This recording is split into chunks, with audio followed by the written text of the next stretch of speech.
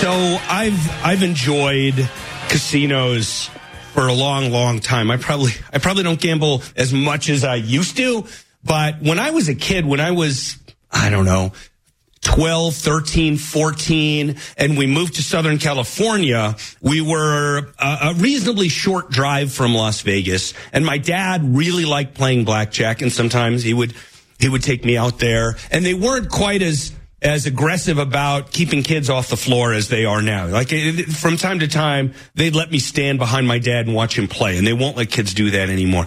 So I learned blackjack and the rules of blackjack and a little bit about craps and all this stuff. Now, I'm talking about the 1970s. And you go into a lot of casinos these days, and not all, but most of the games that you see are games that I would have seen in the 1970s. Again, not all of them. There's been a little bit of innovation. But my next guest is interested in bringing a lot more innovation.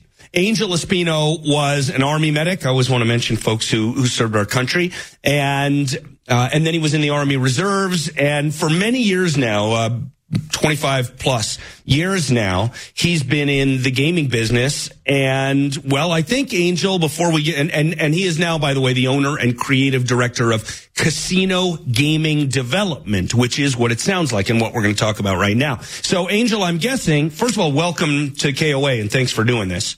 Oh, Ross, thank you for having me. I appreciate it. I should note, folks, Angel is joining us from the Ameristar Casino in Blackhawk. So he's been in this business a long time. And I guess you probably had a similar feeling to what I had, which is like these games are getting a little stale, right?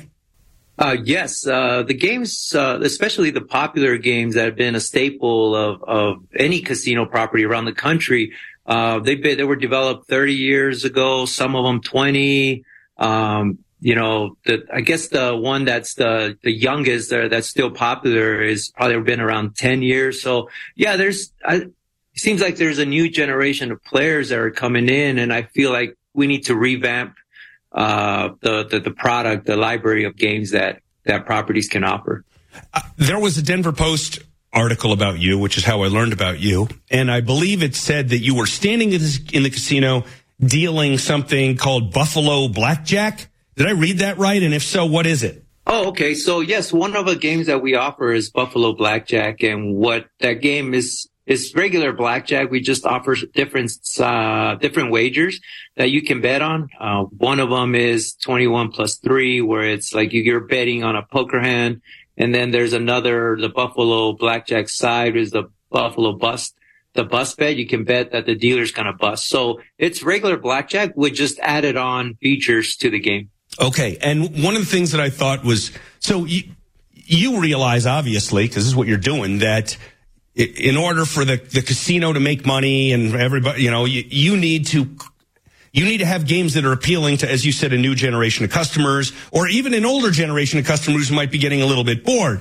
And there was an interesting story in the article that I want you to elaborate on a little bit here about you were dealing a hand of blackjack to a guy, and this concept came up of, boy, I'd like to, like, he busted on a card, and there's like, and then he said something like, boy, I'd pay money to return that card and get the next card or something. Can you tell us this story a bit?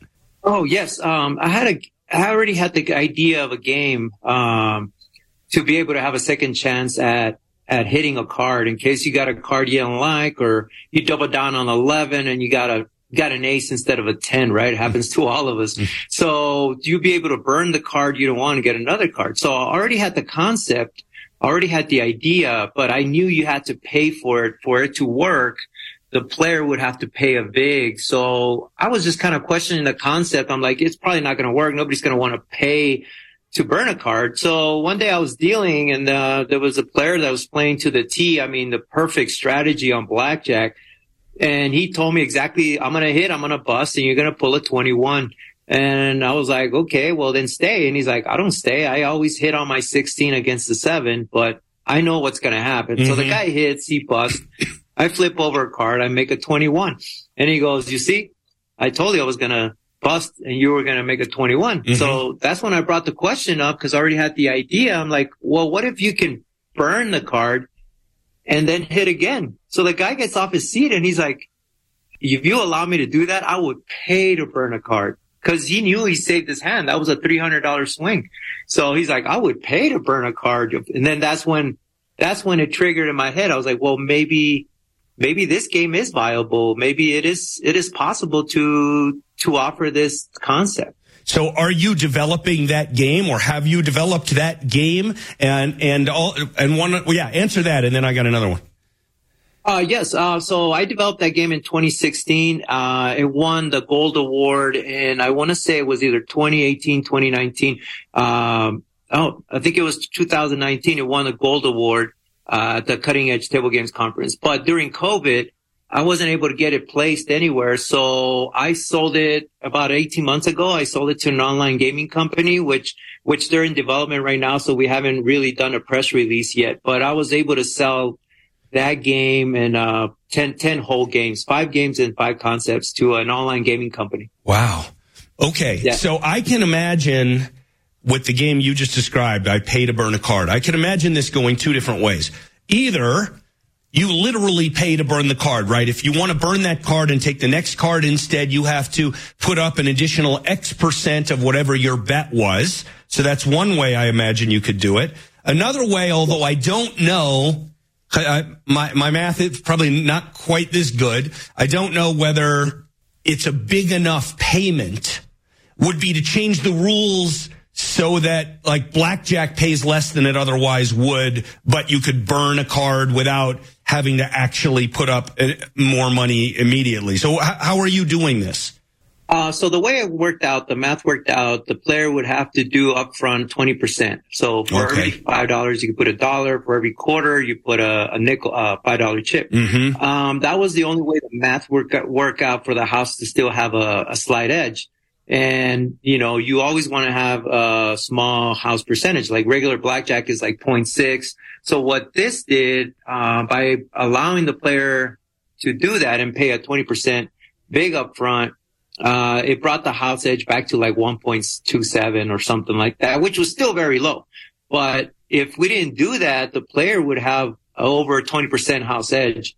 So, after I sold the game, I did some research on strategies, like you said, maybe pay 6 to 5 on the blackjack. Is there another feature? Another feature that I could have added is kind of like what you do on free bet blackjack or blackjack switch or Spanish 21, where the dealer is a push. If the dealer busts on 22, it could be a push. And I think that would have broken easy because the player wouldn't have to pay up front. So that could have been another avenue, but I didn't think about it till after the fact, after I sold the game. A listener wants to know if you think it is correct play to always split aces and always split eights. Yes. You always want to do that because the probability, the math has been done on it, over a billion hand simulator. The odds are better for you when you do that. That's just the way the math dictates it.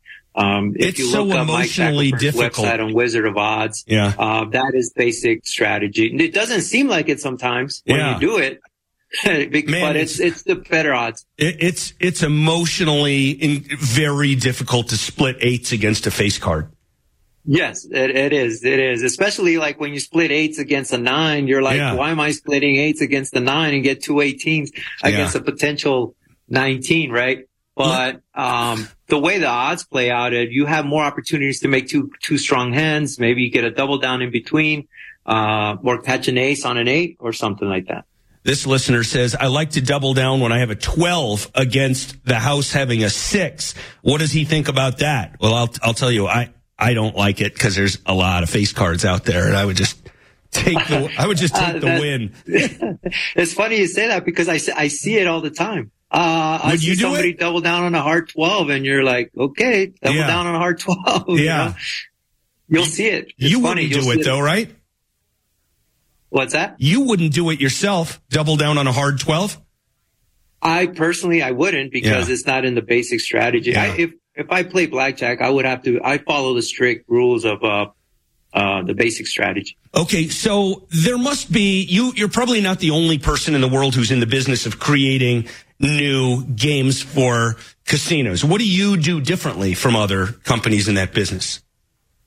I think I got lucky because I joined my degree. I have a bachelor's of design degree from the Art Institute of Colorado. So I focused in product design. So that was very advantageous because I study, product psychology, color psychology, human factors, ergonomics. I really tap into the human psyche of product development. And so applying that to I broke in 1997 in the casino industry. So bringing decades of experience plus design degree, I was able to put it together. And I think that's where I have a little slight edge in game development. Plus, I still work in the industry. So every day I'm just watching, listening to what the players like, what they don't like about something.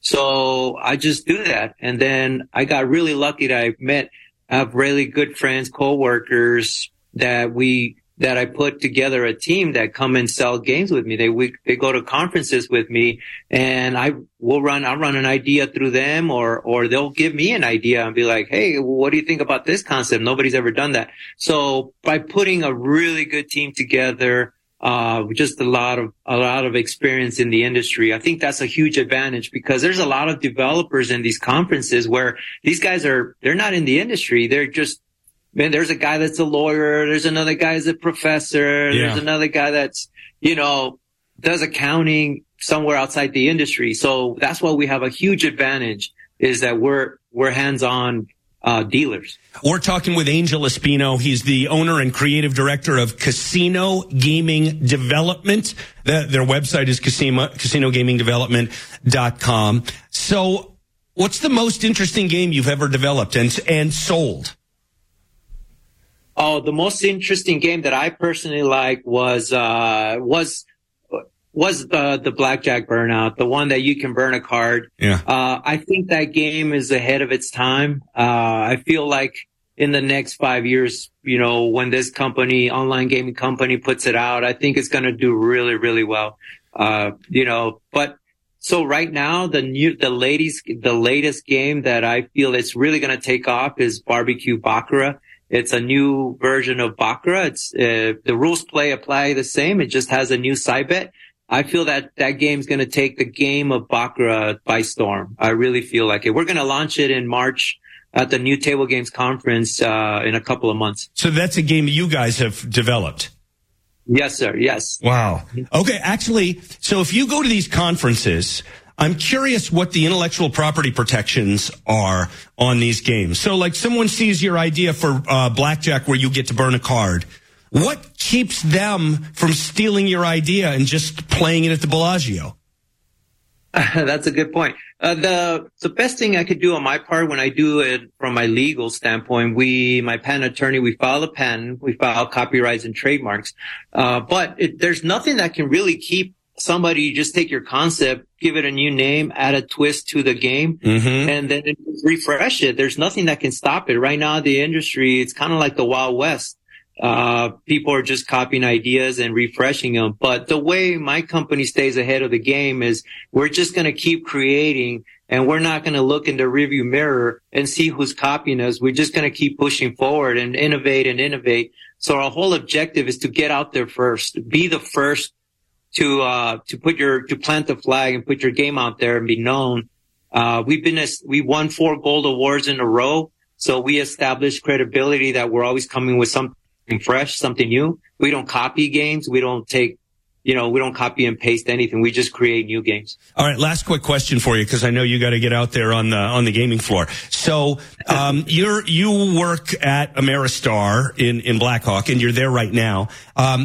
How do they feel about you being in this business? And do you give them first shot, to buy any game that you make?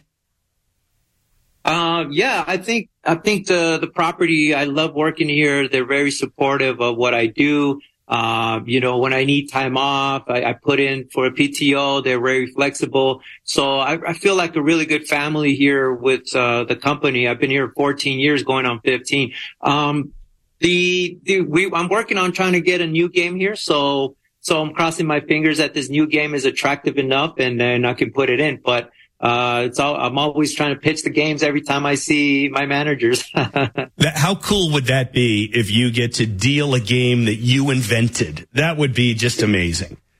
It's my dream. It's my dream. That's on the bucket list. I would love to deal my own game one day before I retire. Fantastic. Angel Espino, former Army medic and owner and creative director of Casino Gaming Development, which is their website, casinogamingdevelopment.com. Just fascinating stuff. Thanks so much for your time. And of course, thank you for your service to our country. Thank you, Ross. I appreciate you having me here on your show. Thank you so much. Glad to do it.